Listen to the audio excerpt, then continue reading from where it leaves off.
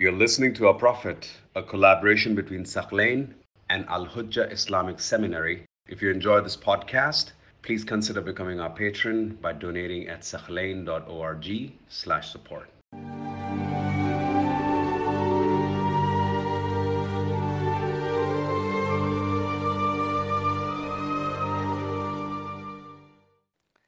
So we continue our discussion of the events that happened in Khaybar.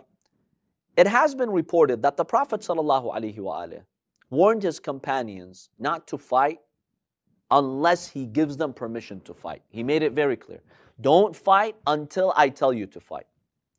A man from the tribe of Ashja', he didn't listen to the Prophet and he tried to attack a Jewish man. Some reports say it was Marhab, the Jewish man. But the Jewish man, being Marhab, the warrior that he is, he killed this Muslim man from the tribe of Ashja'. So he got killed. He went to kill him, he got killed. Some Muslims said this man became a shaheed, istashhad. The Prophet here objected. فقال رسول الله صلى الله عليه وآله أبعد ما نهيت عن القتال. After I prohibited him and you guys from starting the war, from fighting, you still call him a shaheed? قالوا نعم. Like, yeah, why? The Prophet said, when he realized that the companions are still not grasping what happened, the Prophet had someone make an announcement saying, لا تحل الجنة لعاصٍ. Heaven is not lawful to one who is disobedient. You have to obey your rightful leader. It's very dangerous to undertake such a sensitive move. You could endanger all Muslims. The Prophet told you don't fight. Why are you fighting? If you're there for Allah and the Prophet, Allah and the Prophet are telling you don't fight yet. So who are you obeying? Just like Sulaiman, by the way. Some people object to the story of Sulaiman that when he found the hudhud missing, he made a threat. What was the threat that Sulaiman made? Right, that I am going to slaughter him, لَأَذْبَحَنَّهُ, or I am going to torture him. أو لأعذبنه عذابا شديدا. Unless he justifies it. He tells me why he's delayed. وقال ما لي لا أرى الهدهد. Where's the hudhud? How come he's not here?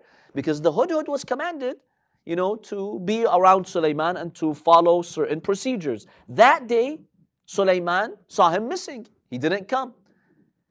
So why did he make such a threat? I will slaughter this animal or torture the animal. Potentially disobedient. Sulaiman says, I still don't know. Let him come and we'll hear what he has to say. This means that when you disobey the commander that Allah has appointed, it's a grave sin. You deserve that type of punishment. Sulaiman was just making that very clear.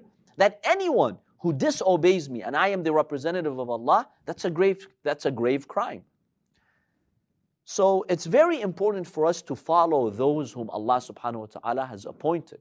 And unfortunately, this ummah, they disobeyed the Prophet and they disobeyed, Imam Ali ibn Abi Talib alayhi salam. So the Prophet here states, لا تحل الجنة لعاص. Heaven is not lawful for you if you disobey me. And how many times did some companions disobey Rasulullah sallallahu alayhi wa? Then the Prophet looks at his army and he says to them, when you meet the enemy, make this dua. Allahumma anta rabbuna wa rabbuhum. Allah, you're our Lord and their Lord. See the beautiful dua the Prophet teaches you even when you're facing your enemies. In other words, the Prophet's telling you, look, don't dehumanize your enemy. Sure, we have a problem with them. They're trying to undermine us and eradicate us. But remember, Allah created them. Oh Allah, you're our Lord and you're their Lord as well. وَنَوَاصِينَا وَنَوَاصِيهِمْ بِيَدِكَ. You are the one who basically, you control us and you control them. Meaning that your power surrounds us and your power surrounds them as well. وَإِنَّمَا تَقْتُلُهُمْ أَنْتَ. And it's not that we're going to kill them, you're going to defeat them. So this was a beautiful dua to remind Muslims that they are fighting for the sake of Allah, not for the sake of worldly reasons. And number two, don't dehumanize your enemy. Allah is still their Lord. So that was a beautiful dua that the Prophet teaches his companions to make. So the fighting ensues around the fort of Na'im. The fort of Na'im, it seems it was the first fort where the fighting starts. The Prophet told Muslims to sit down and then attack, to rise, and then when they attack, to rise and fight them, saying Allahu Akbar. So the Prophet told them when the war starts, sit down on the ground and then attack them.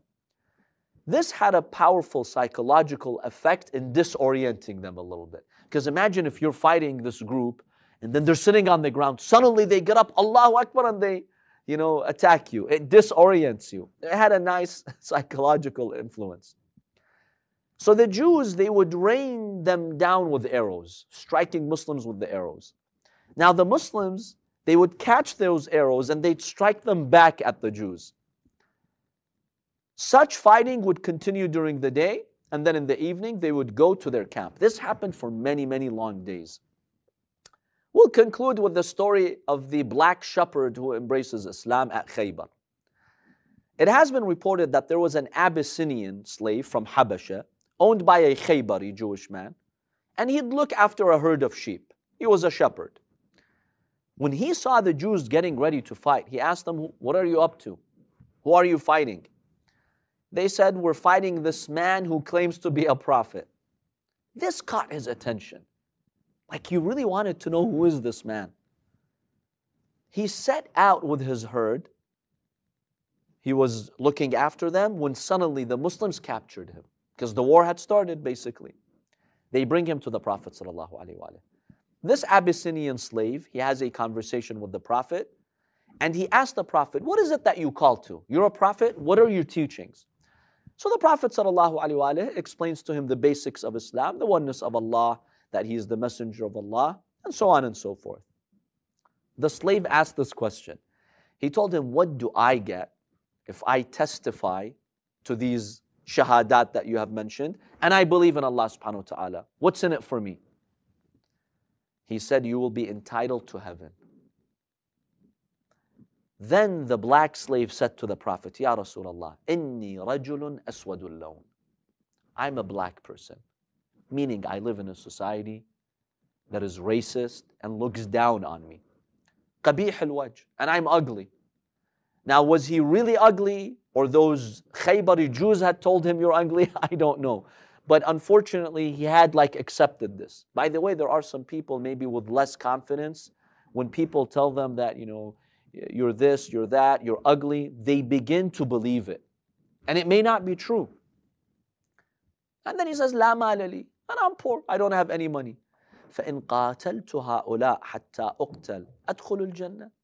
If I fight defending you, will I really go to heaven? Like he had a hard time believing that he can go to heaven. And look at the oppression of that society. I mean, how much they had belittled him, right? Treated him so badly, such that he developed an inferiority complex. Like he really thought he was inferior. It's like, someone like me really can go to heaven? Like he couldn't believe it. The Prophet told him, "Na'am." Yes, of course. Then he said, "Ya Rasulullah, inna hadhihi al-ghanam indi amana, fakayfa biha?" Okay, but what about these sheep? In the end, they trusted me with the sheep. So what do I do? The Prophet told him, "Don't worry, take them out from the camp and take them to this open place. Allah subhanahu wa ta'ala will fulfill your amana." Meaning Allah will send them back to the Khaybaris. Don't worry about them. I promise you, they'll go back to their owners. Subhanallah, miraculously, the report states, the sheep gathered as if someone was guiding them, and they went back to their original place. They went back to their owners. When the Jewish owner of the slave saw that, he realized he must have become Muslim. Because I don't see him with the sheep. They came back to their places and he's not there. So he knew that he had joined the Muslims. The slave came to the front lines and he fought bravely until an arrow struck him and killed him. This slave, according to the report, had not prayed a single prayer to Allah in his life. But he became a shaheed. Just because in those final moments, He was willing to sacrifice for the sake of Allah subhanahu wa ta'ala. Muslims take his body to their camp, and the Prophet said, لَقَدْ حَسُنَ إِسْلَامُ صَاحِبُكُمْ. Look, I know this person has not fasted one day. He has not probably given any zakah. He's not done anything about Islam. Just a few minutes ago he became Muslim, but he was a true Muslim. He truly sacrificed. And then the Prophet states, لَقَدْ دَخَلْتُ عَلَيْهِ وَعِنْدَهُ وَإِنَّ عِنْدَهُ لَزَوْجَتَيْنِ لَهُ مِنْ حُورِ الْعِينِ. I just visited his body now, and I attest that he's with Hur al-Ain, meaning Allah took him to heaven. Another version states, the Prophet made this dua on his body, لَقَدْ حَسَّنَ اللَّهُ وَجْهَكَ. You thought you had an unpleasant face, Allah has now given you a pleasant face. And Allah has now given you a lot of wealth. And then the Prophet states, I saw the Hur al-Ain with him now. And in another report, the Prophet says, I saw Hur al-Ain removing the dust from his face. And they made the dua, those two huris, they said, تَرَّبَ اللَّهُ وَجْهَ مَنْ تَرَّبَكَ. May Allah put dust on the face of those who did this to you. وَقَتَلَ مَنْ قَتَلَكَ. And may Allah kill those who killed you. So that shows you that honestly there were sincere Muslims who truly sacrificed. Maybe we don't even know their name, we don't know much about them. But these were true shuhada who defended Rasulullah sallallahu alaihi wasallam. And it shows you the Prophet, how humble he was in a society where an Abyssinian slave honestly had no value, no worth, treated like an animal, not even a second-class citizen, such that he himself had accepted that he's inferior. That's how much they stepped on him and on his dignity. The Prophet makes him a shaheed. The Prophet tells him, yes, of course, Allah will give you that status. There's no difference between you and others. And the Prophet treats his body with so much respect. That really shows you how much dignity the religion of Islam gave to everyone, even someone who was considered inferior in that society.